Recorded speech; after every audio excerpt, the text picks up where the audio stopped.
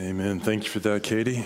If you have a copy of God's Word, I invite you to turn to 1 Peter.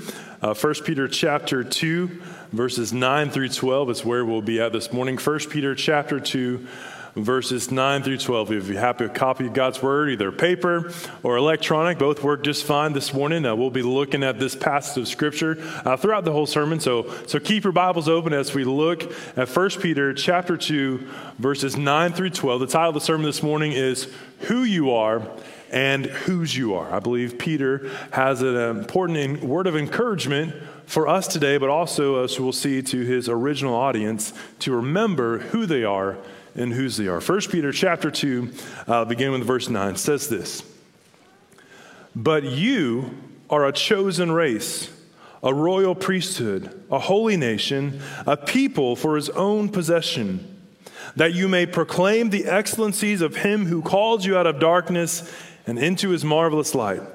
Once you were not a people, but now you are God's people. Once you had not received mercy, but now you have received mercy. Beloved, I urge you as sojourners and exiles to abstain from the passions of the flesh, which wage war against your soul. Keep your conduct among the Gentiles honorable, so that when they speak against you as evildoers, they may see your good deeds and glorify God on the day of visitation." Would you join me in a word of prayer? Father, we are thankful to be here this morning. God, we're thankful for your word. Father, we're thankful for the truth that we know that we receive from it. So, Father, I pray that we would do just that. We might receive the truth from your holy word. And Father, in receiving that truth, we would meditate on it. We would reflect on it. We would let it pierce through us. Father, if there's anything in us that needs to be removed, Father, I pray that you would do that through the power of your word this morning. God, remind us of who we are and whose we are. Jim, would you pray? Amen. I want you to imagine what it would be like to find out that who you are and whose you are is completely wrong. Maybe you lived your whole life, and then late in life you found out that everything you knew was a complete lie. It was wrong. Well, that's the story of a 6-year-old Japanese truck driver. That's what he had to grapple with when he found out he was switched at birth after he was born to a very wealthy family. Instead of living that lifestyle, he was born into a very poor family. The single mom, after his dad passed away at a very young age, they lived in a 100-square-foot apartment where his mom struggled to raise him and provide for education. The boy that he was switched with had all the advantages in the world he could possibly have, went to private schools and university, and became the president of a very wealthy real estate company. They were born in 1953. The hospital staff mistook him for the son of a couple whose real son was born 13 minutes after he was delivered. This story has ignited the nature versus nurture debate. Many people say that this is proof that it doesn't matter what your background is. Nature cannot overcome nurture, and people who are born into poverty are doomed to stay there. Maybe not. But one thing is for certain, is that whose you are plays a major role in shaping who you are. Okay? I think there are many people when they get to heaven one day will find out that they lived life on earth completely different than what it could have been, that their life could have been so much better. And I'm not talking about having more worldly possessions or living a more comfortable life. I'm talking about the kind of peace that passes all understanding. I'm afraid that many of us, when we get to heaven one day, when we see Jesus for who he truly is and see just his excellencies, that we will say, I missed it. I didn't truly know whose I was. I didn't get it. I lived a whole different lifestyle than what I could have had. Again, not worldly possessions. None of those things matter because none of those things can touch what we have, the treasure that we truly have in Christ. Know who you are and whose you are, because that's going to affect everything that you say and that you do in the life that you live here on this earth. And I believe that is the message. That is the encouragement that Peter is sharing with his audience, and he's sharing with us today as well, that we would know who we are and whose we are, and in doing so, what we are to be doing while we are here temporarily on earth. My grandfather just turned 90 years old last week, in fact, last Thursday, and I was able to be with him down in South Georgia, and we had a big party, about 40 people, all family members were there. Children, grandchildren, great-grandchildren, and great-great-grandchildren. We were all there to celebrate my grandfather. And we all went around the room, sang different things, and just, telling funny stories. And then my grandfather said, "Do I get a chance to say something?" I'm like, "Of course you do. It's your birthday. You're 90. The floor is yours. Take as long as you need." And he did go a little long, but that's okay. But at the end, before he was done speaking, he says, "The greatest blessing in my life has not been worldly possessions." And my grandfather is a very wealthy man. He's traveled the world, has many things and possessions and things. He said, "But my greatest blessing and treasure in this world is my relationship with Jesus Christ." Amen? You see, church, when you know who you are and whose you are, you'll know that the greatest treasure in the world isn't anything that you can buy. It's a surrendered life to the Lord and Savior, Jesus Christ. And that affects everything you say and everything you do and how you live your life. And we all need to remember who we are and whose we are. And Peter, in our text this morning, Peter lays out some incredible spiritual riches that believers have in Christ. And he encourages us and reminds us of the value that God places on each of us. And he tells us that this is not our permanent home. We're just passing through. And then he reminds us of who we are and whose we are, and in doing so, what we are to do with that. So let's look at God's word and see what God's word has to say to the church. That's you, and that's me, and that's who Peter was writing to back then. Let's see what he has to say about who we are and whose we are. You see, in verses 9 through 10, Peter wants us to know who we are and whose we are. And then he wants us to live like we know who we are and whose we are in verses 11 through 12. So that's what we're going to look at. That's what the whole point of the sermon is this morning, that you would know that. My goal is when you leave here this morning, that you will know who you are and whose you are. There will be no identity crisis. That when you get to heaven one day and when you stand before Jesus, you will know that's whose I am. I've been waiting for this moment to be with the Father. Amen? So, who is Peter writing to? Well, our text gives us a little bit of insight in chapter 1, verse 1. It tells us that there were exiles. Peter is writing to a group of exiles. Now, does Peter mean this literally or figuratively? Well, let's consider both just for a moment. Perhaps Peter was referring to the new believers who, because of their newfound faith in Jesus Christ, have become exiles in their own homeland. That now they are no longer supported and accepted by people. They're living as refugees in their own homeland. No one will support them. No one will give them a job. No one will take care of them. Does this sound like a group of people who needed to be reminded of who they are and whose they are? Absolutely. Perhaps, though, Peter was speaking literally to the Jewish believers who had been separated from their homeland, right? Imagine being in a new land, new people, not knowing anyone or having any resources to find work to provide for yourselves, perhaps feeling hopeless and inferior. Does this sound like a group of people who needed to be reminded of who they are and whose they are? Absolutely. Perhaps Peter was speaking both literally and figuratively to the people. We know that the early church was unlike anything in the world at this time. It was very much a mixed bag of people. You had Jews, you had Gentiles, you had rich, you had poor, you had males and females, you had young and old. This was not common during these days. Right? People didn't play well with other people, right? They kind of kept in their own groups. You stay here, you stay here. I think that's one of the reasons why Peter says, hey, you are now a chosen race. You're a new people. And it's really exemplifying what we see in heaven one day. So whether he was speaking literally or figuratively, one thing we know for certain is this. The believers Peter is writing to are the new people of God. But as God's people, they have been disenfranchised, discriminated against, and mistreated.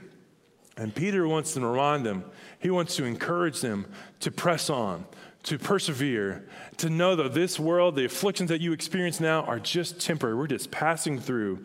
Our home is not earth, but heaven. And they need to be reminded of who they are and whose they are, and we too need that reminder as well. Peter's purpose in writing this letter is to encourage them to stand fast while they endure suffering. Peter wants them to persevere knowing that they have a great reward one day. They're to persevere by living a godly life, he says, by living as good citizens, model servants, gentle wives, and understanding husbands. Peter expounds upon that more in this passage. You see, when believers live this kind of way, we show the world that we are placing our hope in God rather than in the joys and comforts of this world. Dr. Tony Evans says this: if we are going to be real kingdom citizens, our salvation has to become a visible reality that affects all we do. We need a Christianity that can be seen even in a world that opposes and rejects us. And I believe that is the message, that is the heartbeat of what Peter is trying to convey to his readers and to us this morning. That our life, knowing who we are and whose we are, affects everything that we do. And we need to, as Peter says here in verse 9, to proclaim the excellencies of him who has called us out of darkness and into marvelous light. That you have not been saved just to live a comfortable life and to wait till you die one day to go to heaven. You haven't been saved just to have fire insurance so you don't spend eternity in hell. No, you have been saved and you've been called with a purpose to go and to proclaim the excellencies of him who has called you out of darkness and into this marvelous light. And that's what we are to be doing, because of who we are and whose we are, it tells us what we should be doing. So we're going to expound upon that just a little bit more throughout the sermon. Look at verses 9 and 10 with me, if you will. Verses 9. Peter starts off, but you. There's a contrast word, isn't it? But. What is he comparing to? Well, look back at verse 8. A stone of stumbling, a rock of offense. They, talking about the other people, stumble because they disobey the word as they were destined to do. And then he says, but you. Now, when I hear this, but you, I hear my dad speaking to me, right? All the time I'd ask, well, Dad, why can't I do it? They're doing that. I don't care what they're doing. You're not going to do it, right? But you, right? My dad would say this phrase to me all the time growing up. Son, you remember who you are and whose you are. Told me all the time. Before I'd go spend the night at someone's house, before I'd go away on a baseball trip, spend the night somewhere, he would tell me, you remember who you are and whose you are. And I'm like, okay, whatever, right? Can I have some money for McDonald's later, right? Don't really care, whatever. And then he said it one more time when they dropped me off at college at Georgia Southern University. I'm in my dorm room, helped move me in, and he told me one more time, son, you remember who you are and whose you are. And then they left. And then I'm in this dorm room away by myself. No one's there, right? I'm waiting on my roommate to show up, and I have a little bit of time to reflect. So I did that. Like, what in the world has my dad been saying, remember who you are and whose you are? Well, I believe it's, my dad wants me to remember who I am, that I'm a son of Jack and Terry Yarbrough. I carry that name with me. And I've been raised differently. I've been called to a different standard. Just because everyone else is doing something, my life is to be different. But more and greater than that, as a child of God, I too have been called to something different. I've been called to live a holy life, set apart, something different, right? I'm not supposed to do what everyone else is doing, and I don't want to do anything to bring shame to God's name. Instead, I want to lift up the name of Jesus. I want to live my life in such a way that would proclaim the excellencies of him who called me out of darkness and into marvelous light. And so that is what Peter is saying here as well. Hey, that's not you. Here's who you are. So Peter says here in verse 9, but you are a chosen race. Peter lists 3 labels of what the church is supposed to be. And that's me and that's you as the body of believers. We are supposed to be, he says, a chosen race, emphasizing God's loving initiative in bringing people to himself and allowing us to be part of his church. You see, being a Christian does not erase your racial identity, but it does transcend it. Whatever you place your identity in, whether it be your race or your social economic status, all of those are to be secondary, and a very distant secondary, not so close, secondary to your identity now as a child of God and a part of his church. You see, I am first and foremost a child of God. What I look like, my political preferences, my religious denomination affiliations do not define me. All those things are descriptions of who I am, and they are insufficient descriptions of whose I am. Because God is so much bigger than that. God is not limited to what I am like, what I look like. Think about who Peter is writing to. These exiles in a new land with new people who do not look like them, sound like them, speak the same language, probably have the same thoughts and feelings about things. And so Peter's preparing them. He's preparing us for our new people in heaven. What does Revelation 7:9 says? It says this, "And after this I looked, and behold, a great multitude that no one could number, from every nation and tribes and people and languages, standing before the throne, before the Lamb, clothed in white robes and with palm branches in their hands." Peter's saying, I know it's tough here. I know you're with people who are completely different than you, but you need to remember who you are and whose you are. You need to remember that you are a chosen race, that God has chosen you specifically for this. This is your new people. This is who you belong with. This is who you identify with. And together, here's what you're going to do because of whose you are. We are a chosen race, a new creation in Christ Jesus. We are a new people. Secondly, he says we are a royal priesthood, reminding us as believers that as priests, we serve royalty. We have a task to do. We have a very important assignment that we have been given, serving royalty. There's something else we know about this audience Peter was writing to early in this chapter, really in verse 2. It says, like newborn infants, long for pure spiritual milk, that by you may grow up into salvation. He's called them basically a bunch of babies, a bunch of immature kids. He's telling them, hey, it's time to grow up, guys. It's time to grow up. You have a calling. You need to start acting like it. You stop acting like children and start acting like royalty that you serve. They need to start carrying themselves that way. In church, we too need to carry ourselves that way. You see, we get so bent out of shape and we whine and complain about things when we are mistreated. Why? I believe it's because we forget who we are and whose we are. Peter is quoting Exodus chapter 19, verse 6 by identifying the church as a royal priesthood. In Exodus, the nation of Israel was to mirror to the nations the glory of God, so that all nations would see that no God, that's little g God, rivals the Lord, the God. So Peter now says that God's kingdom of priests consists of the church of Jesus Christ. That's me and that's you. That's us together. As the body of Christ, we are to reflect the glory of God. We are to display God's blessings to the nations. Wherever we go, whether we find ourselves here in Paducah, Kentucky, or around the world, our job, our responsibility does not change. We are a royal priesthood, and we carry that out. That's who we are, and that's what we're supposed to be doing.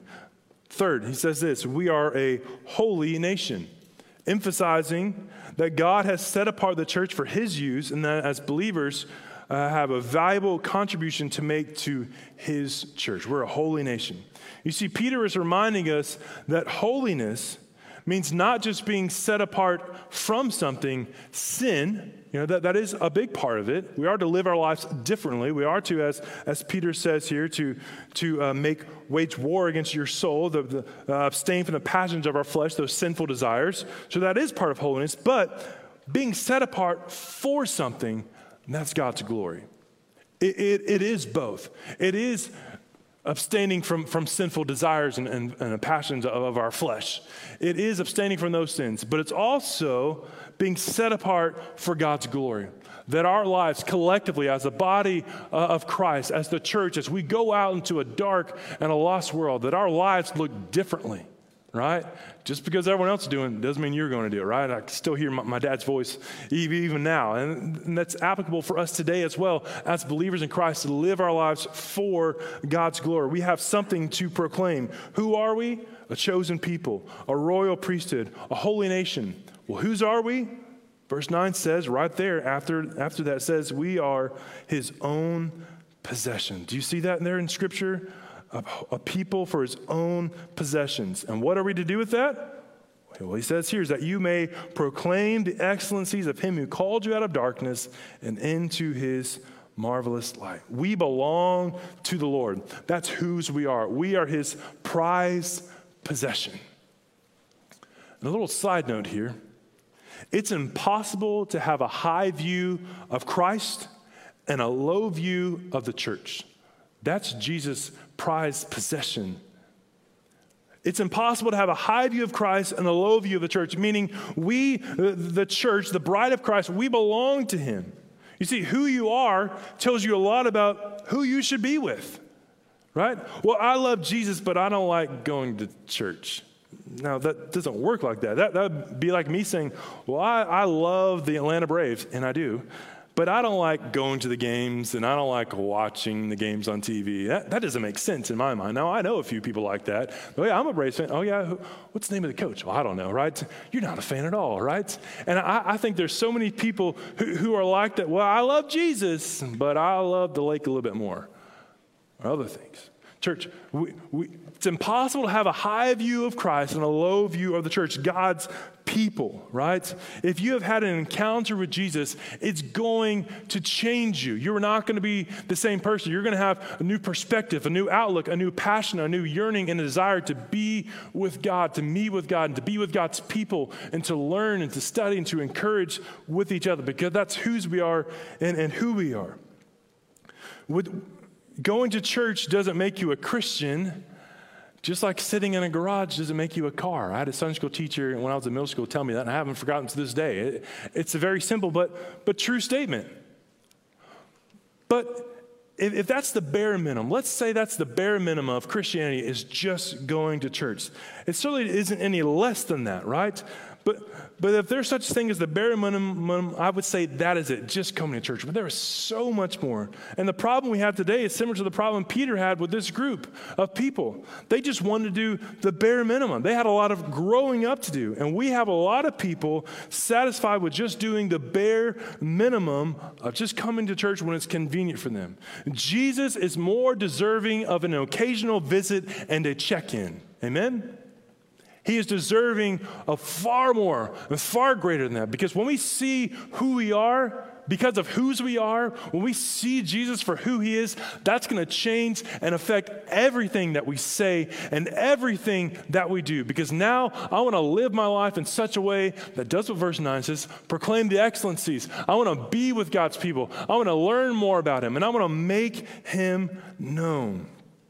You see, these people, they've not fully understood who they are and whose they are. That they are a chosen race. God has a purpose for them. That they are a royal priesthood. That God wants them to be knowing him and making him known. That they are a holy nation. That God wants them to be a strong family on a mission to reach the world for Christ. You see, being a true believer is more than just sitting in a pew or teaching a Sunday school class or passing out gospel tracts or going on mission trips. It is literally laying down your life upon the altar and offering up your body and your soul and your spirit as a living sacrifice unto God. So it's what Paul says, whether we live or whether we die, we shall be the Lord and live and die for him. That is what it means when you know who you are and whose you are. And that's how you're to be living your life. Jesus is not just kind of some kind of extra addition to your life that gives you happiness and joy. No, it literally defines who you are and how you live your life. Knowing who you are and whose you are lets you know what you should be doing and who you should be doing it with. Look again at verse 9. What does it say we are to be doing? To proclaim the excellencies.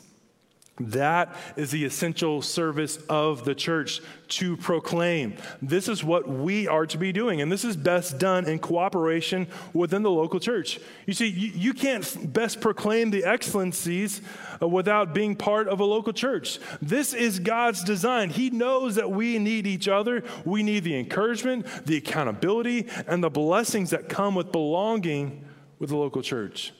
You see, together as the church, we proclaim the excellencies of God. Wayne Grudem says this: the answer to our search for ultimate meaning lies in declaring the excellencies of God, for he alone is worthy of glory. Salvation is ultimately not man-centered, but God-centered. To declare God's excellencies is to speak of all he is and has done. We are to proclaim that because of who he is, because of what he has done. We have something to get excited about. We have something to celebrate. You know, I have been proclaiming something very proudly since November 2nd of 2021, last year. As a Braves fan, I've been proclaiming something really every day, that the Atlanta Braves are the World Series champions, right? Not too many amens out there. That's okay. But I have been proclaiming that, right? I've been so passionate, fired up, and excited about that. And I remember the night that they won. Full disclosure, I cried that night. I cried when they won the game to make it to the World Series, and my wife got a little bit upset at me, and she said, "You're crying? You didn't even cry when we got married." And I was like, and I said this out loud. I was thinking in my head, and I said, well, I've waited 26 years for this. I was only 23 when we got married, right? So I waited a little bit longer for that. Probably shouldn't have said that. It's okay. But then before she went, because it was a late game, and she went to bed and she said, "You're going to want to buy some stuff, aren't you?" I'm like, "Yes, I'm going to want to buy a T-shirt and a hat and everything like that." And she threw out a number. She said, "Well, can you at least try and keep it under this amount?" And I was actually quite surprised at how high the amount was given what I just said. But why did I want to purchase those things? Because I wanted people to know when I'm wearing that hat, hey, I have something to proclaim. Champions, baby, right? And that's why I did. I had something to proclaim. And every day since I've been proclaiming that. But church, don't miss this. I know this is a silly illustration. We have something so much greater, so better to proclaim, to be excited about, to celebrate for all of eternity. Something so much greater. Why?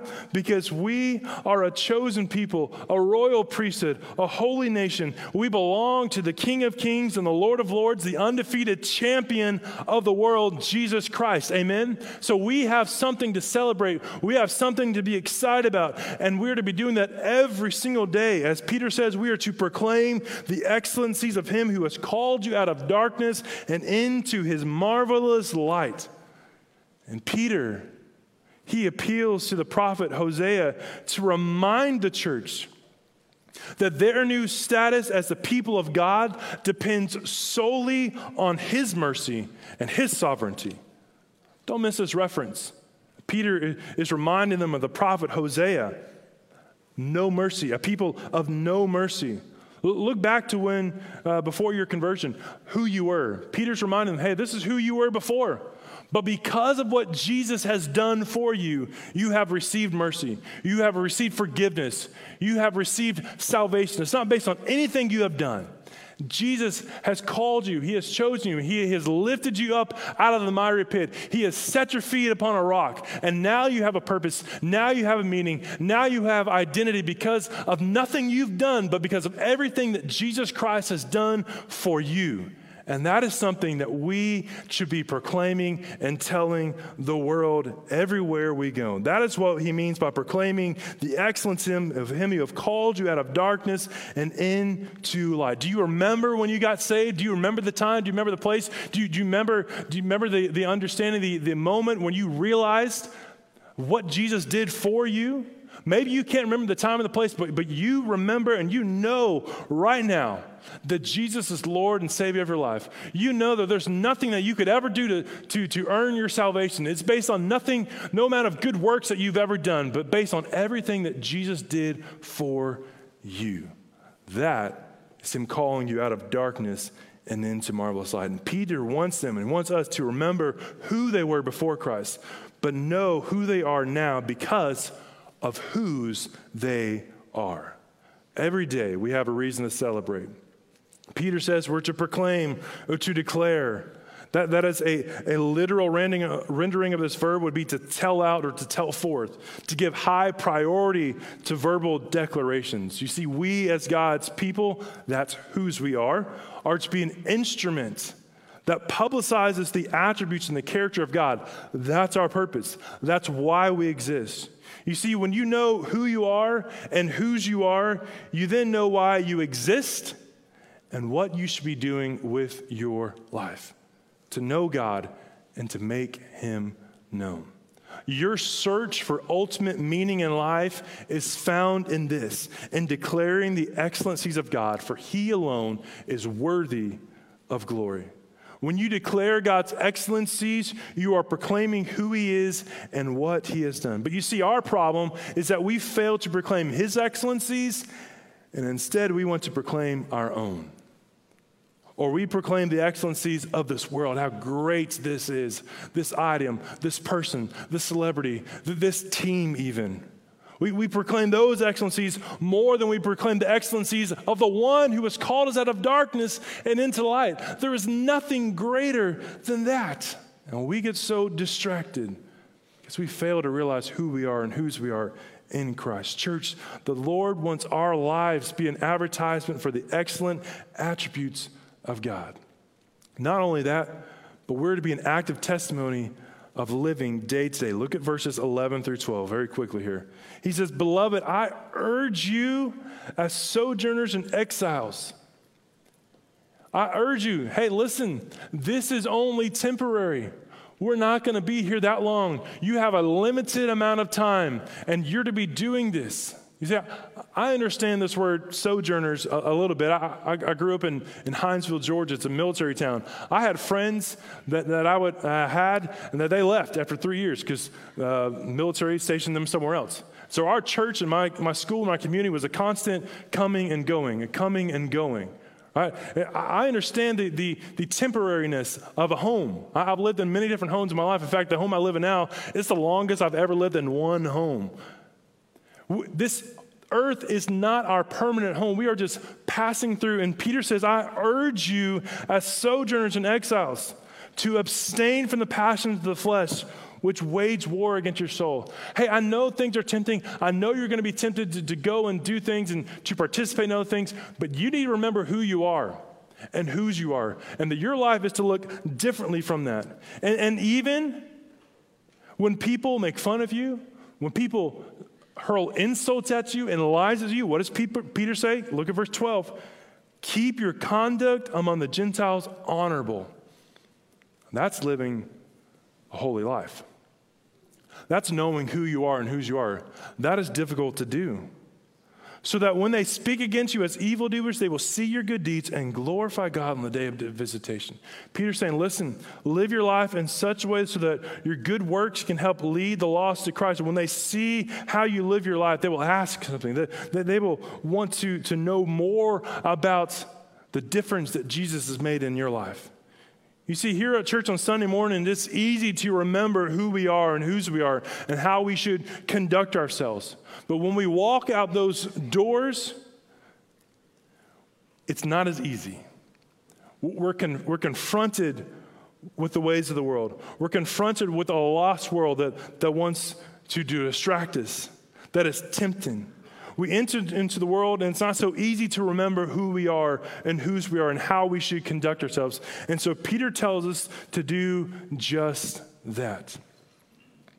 When you remember who you are and whose you are, you will see this temporary world through the lens of the gospel. And that will filter everything you say and do. And ultimately, watch this, point others to Christ. And in doing so, you will be fulfilling verse 9, which says, proclaim the excellencies of him who called you out of darkness and into his marvelous light. I don't know where you're at with the Lord today. I don't know what your relationship, what your standing with Jesus looks like today. Maybe you're here today and you've been struggling with feeling like your life doesn't matter. Friend, your life does matter. It matters so much that Jesus went to the cross for you. You need to be reminded of who you are and whose you are, that you serve a God who loves you and loves you so much that he spared no expense for you. That's who you are, and that's whose you are, no matter what the world says about you. You need to remember who you are and whose you are. Maybe you're here today and you're struggling with what your purpose in life is. Maybe you're young, maybe you're old. Here's what I know. Here's a truth that transcends all ages. As long as there is still breath in your lungs, you should be doing all that you can to proclaim the excellencies of him who called you out of darkness and into his marvelous light. We have this day. That's the only day we have guaranteed. We have right now. So go and live your life in such a way that will be doing that, knowing who you are and whose you are. Perhaps you're here today and you've not been living your life in that way that points others to Christ. You know who you are and whose you are, but you're not living that way when you leave these doors. You're living a totally different lifestyle. Repent today and go and do what Jesus has called you to do. It's possible today in a room this size that you've never trusted in Jesus for salvation. Maybe you don't really know whose you are. You can know today who you are and whose you are because of what Jesus did for you. That you admit that you're a sinner. You believe that Jesus died on the cross for your sins, and you confess him as Lord and Savior of your life, meaning he has the right to tell you how to live. That what his word says is truth, and it tells you how to live your life and to obey him in obedience command of our Lord and Savior Jesus Christ. You can do that this morning. If you're watching online, you can text the word today to 270-398-5005, and a minister will give you a call today. Some of our ministers will be down front. If there's a decision that you need to make today, would you do it? If there's something you need to repent of, would you repent? You can do it in your seat. You can come to the altar and kneel and pray. However the Lord leads, would you be obedient to what the Spirit is calling you to do? Don't just be hearers of the word, be doers of the word. Whatever decision you need to make, I pray you'll be obedient. Church, my hope and my prayer is that when you stand before Jesus, you will not have any regrets about how you wasted your life. That you won't be like the truck driver in our story at the beginning who spent his whole life not truly knowing who you are and whose you are. Know today, and then live like you know that to be true. Would you stand? We're going to have a time of invitation, time of response. However the Lord is leading you to respond, I pray that you will be obedient to do just that. Let's pray. Father, we thank you for your word. Father, we thank you for the truth of your word. Father, we thank you, Lord, that you have called us out of darkness and into marvelous light. Father, there was nothing that we could do to save ourselves.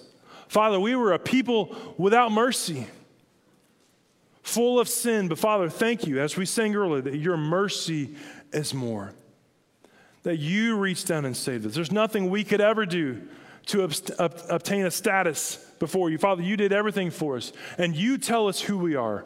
Not the world, not any attributes or anything about us. Father, you tell us who we are because of whose we are, that we belong to you, the King of Kings and the Lord of Lords. Father, we serve royalty. We have a higher purpose in this life. Father, I pray, and God, I yearn for my own life and for my family, for our students, for our church. God, that we wouldn't miss it. We wouldn't miss out on knowing you.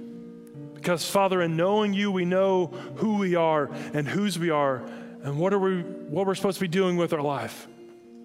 To proclaim that everywhere we go. Father, I pray that we would never get more excited about anything else other than you, Jesus. That everything else in our life would be second place, and second place by a long shot, not a close second. Father, you are the only one who's deserving of our praise and our worship. So, Father, I pray during this time of invitation, during this time of response, that your people would obey, that you would respond. Father, we love you. We thank you for loving us first, and we do pray. Amen.